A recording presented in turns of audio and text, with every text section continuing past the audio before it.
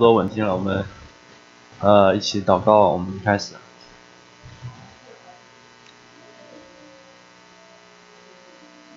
在天父上帝，我们的恩主耶稣基督，你实在是罪人的救主，你也实在是我们的阿爸天父，我们感谢赞美你。主要我们求你用着这一点时间，主要让我们众人真是能够在你面前领受你的教诲主要也让我们真是能够体会你自己的心让我们明白你的真理。主要我们也求你借着这一点时间，让我们看到历史上有各样神学思想的出来，也让我们能够常常的警醒，让我们来持定你的真理让我们也能够为你而活。我们感谢赞美你，我们将祷告祈求奉耶稣基督的名，阿们。好，我们开始今天的这个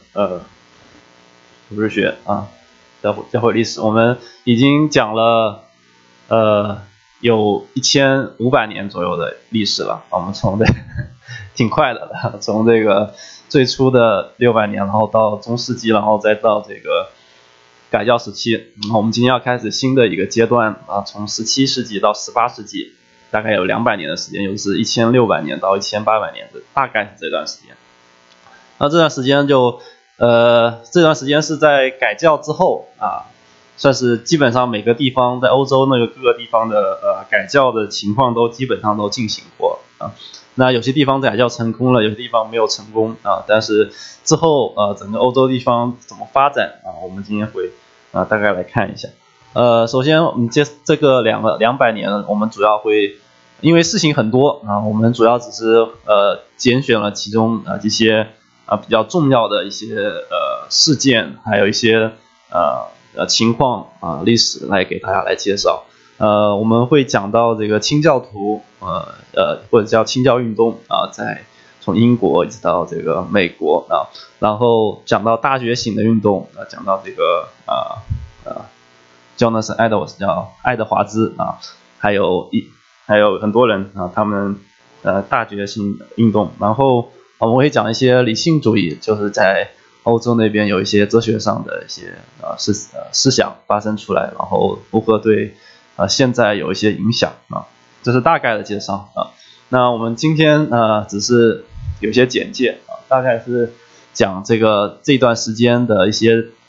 教会所面对的一些挑战还有特别是着重会讲到神学上的挑战。在这个17到18世纪这段时间在这个很多改教之后很多的新教的教会被建立起来。那建立起来这个新教会之后，就会随着教会的增长就可以开始渐渐的遇到很多的问题和这个挑战，比如说如何来更好的建立这个教会如何让这个教会更加有纪律如何能够让这个教会保持增长，让更多的人能够听到福音这都是继续的面对的挑战另外如何让我们的信仰更加的纯正更加的符合圣经更加的能够符合神的旨意这都是面对的各个方面的挑战所以在这种我们会首先看到这4个小点的部分首先这个讲到这个地域上的一些挑战。那在1492年在1492年发生了一件重要的事情，人类史上重要的事情，就是哥伦布发现了这个新的大陆那在这个地域上就开始在西欧那边人大部分那时候的人所认识的世界都是很狭小的不像我们现在我们知道这个地球是个圆的好大是吧从这边从东一直走就走到西了是吧对。但是那个时候的人的发现新大陆之后，他们就开始认识到这个世界是很大的不是我们想象的只有欧洲这一块地方还有亚洲还有美洲还有南美北美，有各个地方有各个样的地方。那这个就带给教会一个挑战，就如何让这些地方不同地方的人都能够听到这个福音因为我们那时候他们已经接受了福音，那如何让教会这个宣教事工能够走出去，让更多人能够来听到耶稣相信耶稣相信他神所带给我们的福音这就是那时候那时候的教会遇到这样的问题遇到这样的挑战那时候还有很多的这个殖民地，然后很多的这个扩张的这个政治的活动，那这些能不能借着这些活动能够把这个福音带出去这就是教会那时候在这个地域上遇到的一些挑战。然后另外讲到这个政治上的挑战在这个那个时候神圣罗马帝国已经基本上很难有这个一个皇帝能够统治很多地方的人同时在每个国家呢小的地域的国家呢，他们也开始越来越有这个集权的这个倾向产生所以有各个地方的这个皇帝或者掌权者他们就想要把这个权力都集中过来，不想要这个贵族或者议会一起来参加这个政治。那他们就这个提出来说，既然圣经上说这个要听在上掌权者的他就说神给了我这个权利，那你们这些人都应该要听我的所以他就更多的想要把这个权利集中在自己的手上。那所以那个时候产生了很多这个专制这个性的这个事情这个国权产生那这个也对这个教会产生了很大的影响为什么呢因为政治上他既然是一王当权，那他的这个信仰的倾向呢，就很大程度就影响了整个地区这个信仰的倾向等会我们一会儿会看到这个法国在17世纪那个时候的情况，我们就看到这个皇帝对这个地区的这个信仰是有很大的影响的那这也是教会他所遇到的困难，就是如何在这样的情况之下，不同的这个政权的情况之下亦能够保持自己教会的纯正依然能够来发展教会同时来建立基督的家那另外一个挑战是讲到这个多样性的，或者这边讲这个分歧这其实就是讲多样性什么叫多样性？就是当这个我们这个改教时期，我们讲了这个很长的这个历史是吧？那时候最初的时候，在改教时期之前整个欧洲其实只有一个教会就是天主教所有的教会呢都听这个天主教教皇的，所以大家没什么分歧但是在这个改教时期开始之后呢这个马丁路德最新起来有很多的这个不同的这个派别就产生了比如说马丁路德他的这个跟随者这个信义宗或者路德宗的人和这个后来这个加尔文他们的改革宗的人他们就怎么说，他们算是有很多相同点了但是还是对一些问题有不同的看法。那同时我们上次也上个阶段我们也提到了还有什么重洗派还有不同的这个声音都出来，然后各个地方也有各种不同的这个改教的情况，比如说英国还有这个苏格兰各个地方他们的改教情况不同，就导致他们在神学上也会有一些不同的看法。那他们和天主教一起就有各个这个不同的想法就产生了那时候争议最多的最早争议最多的改教初期最早争议最多的就是这个真教会和假教会所以改教的人就认为这个天主教是个假教会但是当我们看到这个真假教会在这个宗派之间互相产生的时候呢，就产生一个挑战，就是因为我们这个路德宗的人他不会说你这个加尔文宗的或者改革宗的人是假教会但是他们又的确会有很多的这个神学上的思想很不一样那他们就开始想如何来调和这之间的这个矛盾如何来调和这之间每个人的不同所以他们有些人就提出了这个概念叫纯正和稍微有一点不纯正就是 pure and less pure 这样子一个概念上的不同那这些其实都是关于一件事情上的一个问题就是我们对真理上的不同到底有多大的这个容忍的程度就是到底是哪些真理不一样的就要把它看成为异端啊，哪些真理一样的我们可以有合一的这个都可以把它接受为真的教会。那就是这个时候改教之后啊，就产生了这些很多这样的不一样多样性的情况。那这样的挑战其实一直到现在都还是存在的。有很多人都试图想要在这个新教当中有一个大的合一，那很多人也在做这样的事情，但是大部分人都这个失败了，可以说失败了但是我们可以看到这样的挑战是依然存在的。那我们也可以借着这些挑战，我们来思想到底哪些是我们这个信仰的基础，而我们对于跟我们有神学上一些不一样看法的人，我们如何来彼此的调和啊？这是其实这个直到现在，我们这个教会依然会有这个这样的这个挑战在其中。那我们也看到历史上他们是怎么来面对的。另外讲到这个文化上的挑战文化上的挑战讲的是什么呢？就是讲到在改教之前的那时候中世纪，我们都讲到这个整个欧洲他们都有统一的一个信仰的，就是天主教。那如果你不信这个耶稣基督的话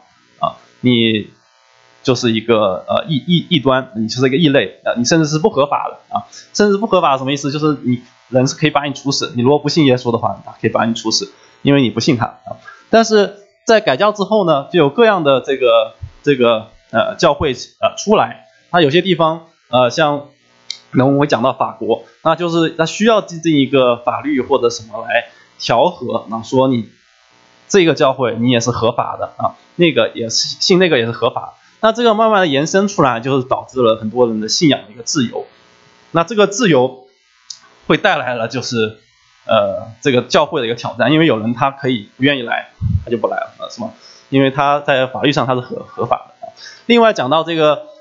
当时最早期的这个中世纪的欧洲呢，他们因为大家都信同一个东西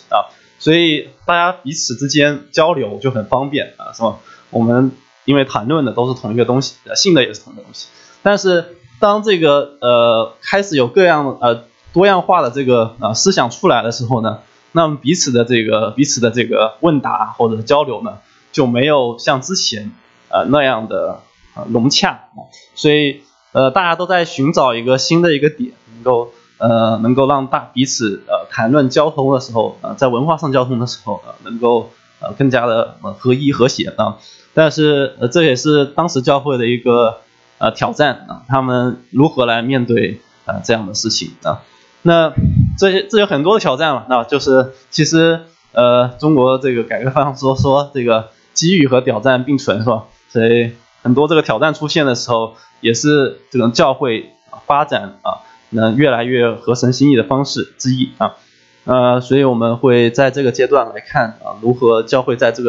这么多的这个挑战之下来发展。那另外我们讲今天会主要讲这个神学上的挑战神学上的挑战特别多因为更多的人开始来研究圣经来学习圣经的时候他们就会对圣经对这个神学上有更多的来思想这些方面。那上次我们提到了这个阿米念主义上次我们已经提到过了大概其实跟这个时间就是在17世纪初期16几年那个时候，大概这些思想中一个一个的冒出来当时最初的时候，这个我们知道马丁路德还有这个加尔文他们开始写这些关于教义的书的时候天主教并没有很多好的回应因为他们没有太多这方面支持的人。那这时候呢，为了对这个改革中有这个回应他们有更多的这个学者开始出来这个研究圣经的总结这个教义那这个人叫查了很多翻译有大部分好像现在翻译叫做罗伯白米，就是英文都是这个名字我也不会念就这个人。这个人他是在1542年的时候出生的，那他是一个天主教徒，那他就写了这本书叫 Controversies， 这个没有中文翻译，但大家可以翻译就是这个在教义上有争议的一个地方，或者说争议的点那他就把一些跟这个新教他们改革教他们的这个问题冲突的地方啊，他们把他从这个天主教的这个角度，他们进行了分析，然后进行了这个总结啊，所以他写出这本书就是对新教就是改革教他们一个很大的一个回击啊。怎么说呢？就是他在他的书中就是提到了你的这个教育上有哪一些的问题，有哪一些的不对的地方啊，哪一些是他们觉得错误的地方，他就把它这个写下来啊，对这个改革教改革中的不是改革新教的有这个一个很大的一个冲击。那面对这些冲击呢，新教的这个神学家们啊，或者说这些领袖们，他们就要对此进行更多的思考，来进行这个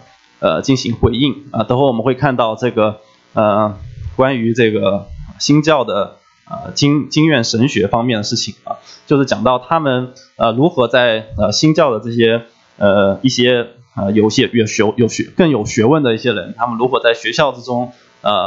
用学校的方式来研究这个教义，来进行对这些攻击进行回应啊。那我们看另外一个讲到这个苏西尼主义啊，或者叫索奇尼主义啊。这个主义呢，也是那个时候产生的。它最初的时候是由这个勒略苏西尼这个人。那这个人最早的时候他也是新教中的一个人，他和这个德国的一个改教领袖，之前我们也提到叫莫兰顿啊，他们是一个很好的朋友啊。那当时他开始对一些圣经这个新教的一一些观点呢，产生了自己的一些想法啊。但是他看到了这个在日内瓦那边啊，上次我们也提到了啊，有一个这个反三位一体的一个人啊，他在日内瓦被这个执行了死刑啊。他看到这件事情他就很害怕啊，所以他的很多思想他自己写下来，但是没有发表。但是他写下来这些东西呢，就是被他的这个侄儿，这是他侄儿叫福斯托啊，苏西尼，这是他的侄儿，他侄儿就拿到了他这些的手稿啊，他的侄儿读完之后呢，就可以说受到启发吧啊，就是他继承了他的所有的思想啊，开始在这个欧洲地方开始发表他这些思想的看法啊。他的思想看法呢，在这个人死后，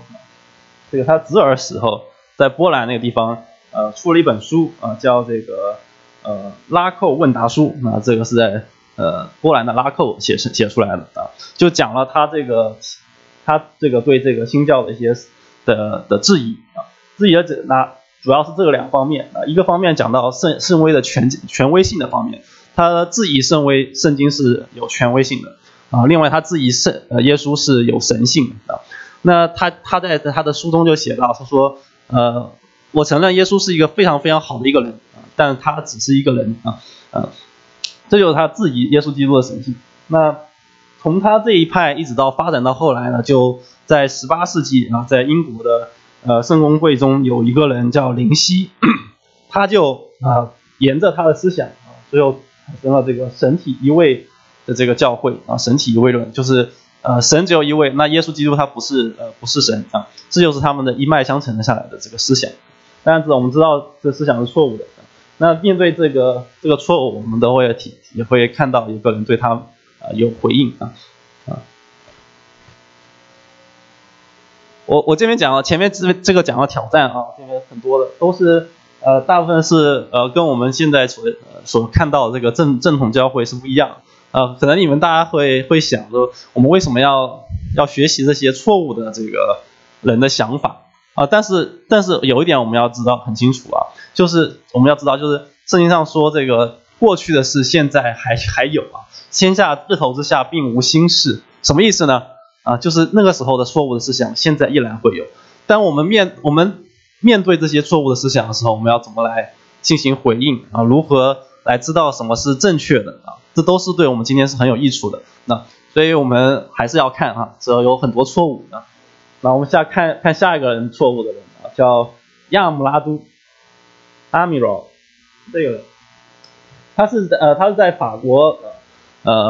这个出生，法国的他是一个法国人啊，是一个法国的教授，大学的教授。那讲他之前要先讲一下这个法国的教会啊。法国教会是上次那个群兄也给我们介绍，他是一路非常坎坷。为什么很坎坷呢？因为他们的皇帝是天主教，基本上都是天主教徒，所以他很反对这个新教的东西啊。一直到有一个皇帝叫亨利40还是50啊，他跟这个新教徒达成了一个叫南特诏令啊。什么叫南特诏令呢？就是他说在这诏令说我们承认你这个还是可以有自由在这边合法的存留这个新教的教会啊。那个地方叫玉格诺派啊，那个地方你可以自由的生活。但是随着一个皇帝下来呢这个皇帝路易14可能有国内的可能还知道是有点名头的是路易14。那他这个人呢，他很讨厌这个新教徒啊。他呢就在1685年啊，他就说我觉得法国现在新教人很少，没什么人，所以我们就把这个南特诏令给废掉了。什么叫把它废掉呢？就是不再承认这个新教玉格诺派是合法的一个信仰啊。所以在那个时候的法国呢，就有很多据有些资料说是有50万到80万的人，这个新教徒呢就被遭到了逼迫，他们不得不逃散出去到欧洲的各个地方去。那时候也是因为政府的这个压力所以法国的新教确实发展的没有那么的快，不像其他地方很快的就成长起来。那个地方他们遇到了很多的阻碍，那导致了他们有很多他们的人数呢其实是虽然有时候增长有时候减少但是他们人数是相当少的据称是在只有占总人数的可能不到1/20就很少的人然后在法国的新教会里头。那这时候有一个人其实在他们教会中就有很多人就会有一些声音就出来主要是2方面的声音，一方面声音是强硬的声音，一方面声音是比较算是怎么说妥协的声音吧就是怎么说呢？就是有些人认为我们既然改教了，我们有哪些这个教义是非常重要的，我们要持守这些东西，不能够不持守的，我们就拒绝他来我们的教会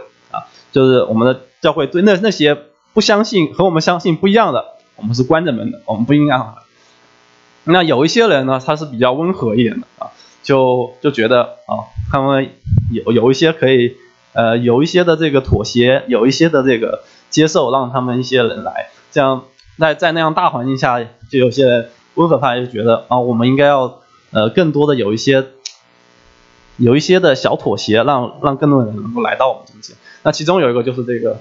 亚姆拉都他亚姆拉都主义下面我们提到就是4点加尔文主义什么意思呢？就是上次我们讲到这个阿明念主义的时候，我们提到这个5点是吧？是加尔文主义对回应阿明念主义的时候讲到了5点。那这5点中有一点就讲到耶稣基督是为他所拣选的人死那这个亚姆拉都这个人呢，他是一个法国教授，他就觉得呢这一点呢就阻碍了很多人就是让我们这个信仰看起来非常的狭隘非常的不吸引人因为这个既然只为这个拣选的人死，那很多人可能不是为他死，这个救恩不为他们存留，那很多人就觉得这个太狭隘了太这个坚硬了，那我不愿意去所以他就提出了他的想法他的想法就是他承认剩下的4点，但是他不承认有这一点。他认为基督是为所有人死的所以这就是讲到这个亚姆拉都主义他基本上他他是想要在这个阿明念主义和这个加尔文主义中间找一个调和的点找一个调和的点，让这个教义能够更加的温和，能够让更多的人能够来接受这是他的想法这是他的想法所以到后来人们对这个他的神学思想的总结呢就是称他为4点加尔文主义就讲到有一点他们不承认那这我们也可以来思想因为有些加尔文这个主义的人呢，就是改革宗的人，他们对这个回应呢，就是讲到如果你这一点不同意，但是那5点其他4点同意的话，其实是不合理的。为什么不合理？因为那5点彼此之间的联系是非常紧密的当然这个就留给大家的一个思考的问题大家可以回去了好好思考一下到底那5点有没有很好的联系到底这个他所提供的这个论点是不是真实这个符合圣经的我们大家都可以来思考那讲了这么多挑战那就是要回应了我们下面来讲一下回应我们讲到这个经院神学新教的经院神学其实在我们在这个中世纪末期的时候我们也提到了这个经院神学经院哲学当时我们提到了很重要的这个人物是吧叫一下子这个一下子叫多什么来着多马阿奎那当时的这个经院哲学的这个代表人物那在改教之后呢其实经院哲学或者叫经院哲学它是什么意思呢其实这个从英文来看它就是指的是在像学校里头就是它的词根是那个学校那个单词就讲到在像学校里头来研究这个信仰的重要的教义什么意思呢就是当我们平时这些小组比如说我们小组聚会平时大家聚会的时候我们可能不会讲到那么高深的词但是在高一点的人呢他们比如说一个人在这个大学里头给这个博士生教书那他们所用的词呢就势必要更加学术一点彼此之间的这个可以说是上升一个高度吧就是用的词会不一样那其实归究结底呢其实都是讲的大概相同的东西只不过我们现在是把它总结起来上升起来让这个思想能够更加组织起来的一个方式所以讲到这个新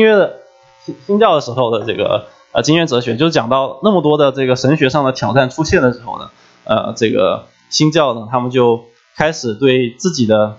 这个神学的思想再来进行更新再来进行这个研究来以对这些所有的这些挑战对前面讲到天主教这个索西尼主义他们的这些思想来进行我们的捍卫那这边特别提到这一个人叫图勒林他是1623年到1687年在这个阶段的他呢就写了一本很有名的一本书叫博谬神学集要这我找了好久才找到的翻译英文是这个 The Institution of 这个就是有点谬论那种大概那种感觉它是一个拉丁语这本书如果你要找的中文翻译好像还真没有但是英文是有的它的原著是用拉丁文写成的那他这本书里头讲到什么问题呢它总共分3卷是很大的一本书它就是对于不同前面我们提到这个天主教的这个质疑对于这个索西尼主义然后对于不同的人提出的这个关于信仰上的一些的问题的一些神学上的争论他就提出了他的观点和他的这个回应所以这本书很大很厚有总共3卷他就对不同的这些进行回应这些质疑和这个挑战进行回应那其中最大的一个对当时的一个争论的一个回应就是关于这个行为之约和恩典之约的回应什么是行为之约呢就讲这个 common work 刚刚 covenant of grace， 是讲到圣经当中这个行为之约。其实我第一次听到这个词的时候，我也以为是这个讲到摩西神和摩西在这个西乃山上的这个立约其实不是他讲到是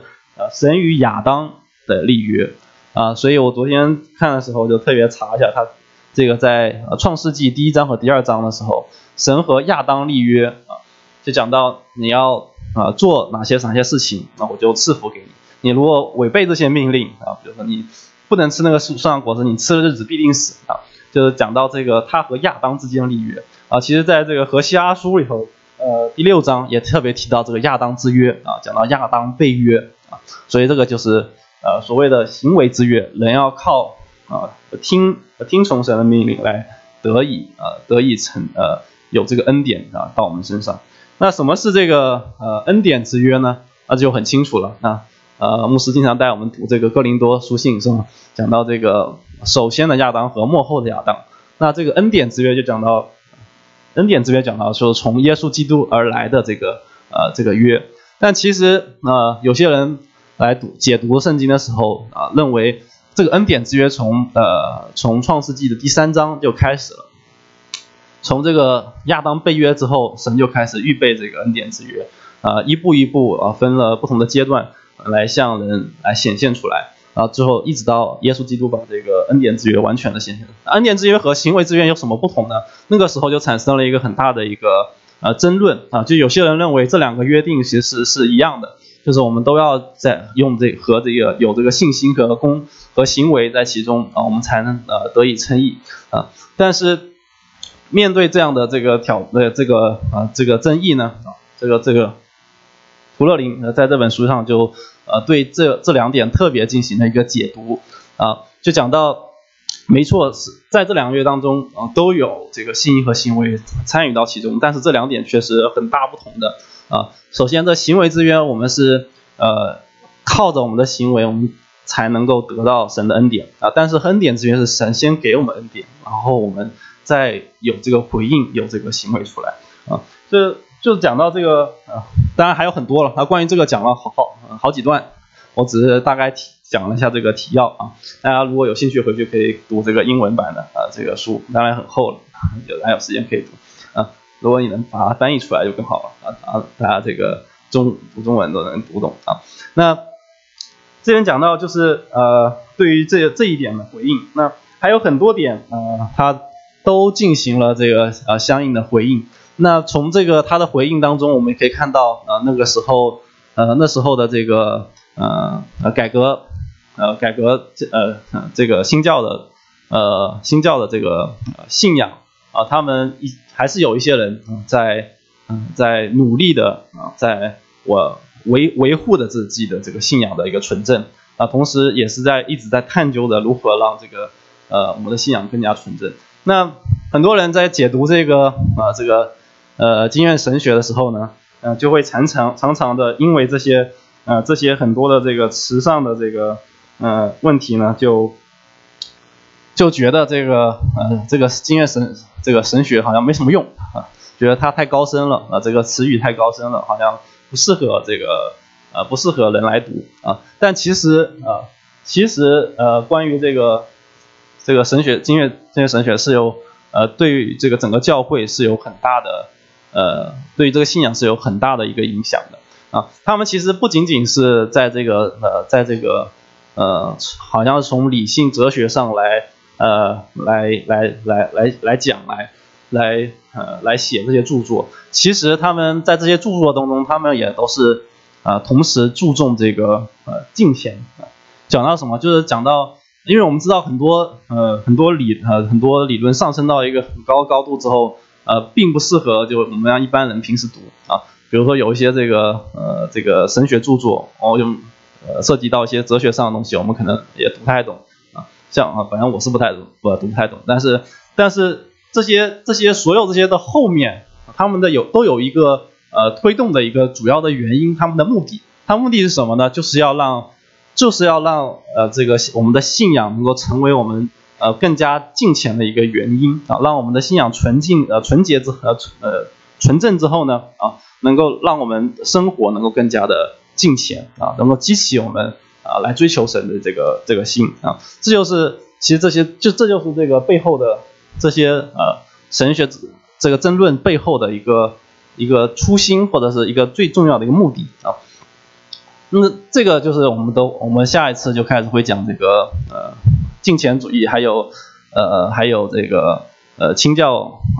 徒清教主义他们的开始的一个缘由啊，或者说在那个时候的这个欧洲他们开始有这个更加的这个追求的一个目的就是要让我们这个信仰更加的纯正同时让我们的生活更加的敬虔这也是这个经验神学的它的一个价值所在所以当我们今天来看这些那个时候很多的书籍包括这本书这本书也是我在准备的时候我才知道的，以前也从来没听过，后来听说是在这个历史上很出名的一本书当然也没有中文翻译但是从这些可以看到那时候的教会中有很大一部分人他们在努力的来捍卫自己的这个信仰，同时也在努力的来追求的敬虔的生活所以我们下次这是一个开头下次我们就可以开始我们会进入到这个清教徒时期我们可以看到那时候的人如何来在生活上在我们敬虔上更加的追求这也是应着这个圣经上的一句话是吧我们要追求敬虔，要有这个今生和来世的应许在我们身上我们一起祷告结束在天父我们的主耶稣基督，我们感谢赞美你，你是我们救恩的根基，你是我们救恩的源头。主啊，我们感谢你，让你的生命能够流入到我们的身上。主啊，我们也求你真是来坚固我们的信仰。当我们来看见这个世界有很多对我们的攻击，有很多对我们的质疑的时候，主啊，让我们在你的话语之中，我们能够找到答案。主啊，让我们真是坚固自己的信心。我们求你也能够赐给我们有充足的信心让我们在世上生活的时候是坚定的走在正路之上。主啊，你为我们踏定正路让我们引导我们前行的脚步。我们感谢赞美你。主啊，我们也求你给我们一个更加热忱敬虔追求你的心主啊，我们主要真是给我们一个如鹿渴慕溪水的心主要让我们真是愿意在地上来追求敬虔，来追求爱你主啊，当我们来看见这些历史上这些历史上的人属你的信你的子民他们如何来借着你的话语洁净自己。我们也求你今天也来借着你的话语来洁净我们洁净你的教会，让我们众人真是得着属你的心求你加恩典给我们。谢谢主，我们将祷告祈求奉耶稣基督的圣名，阿们。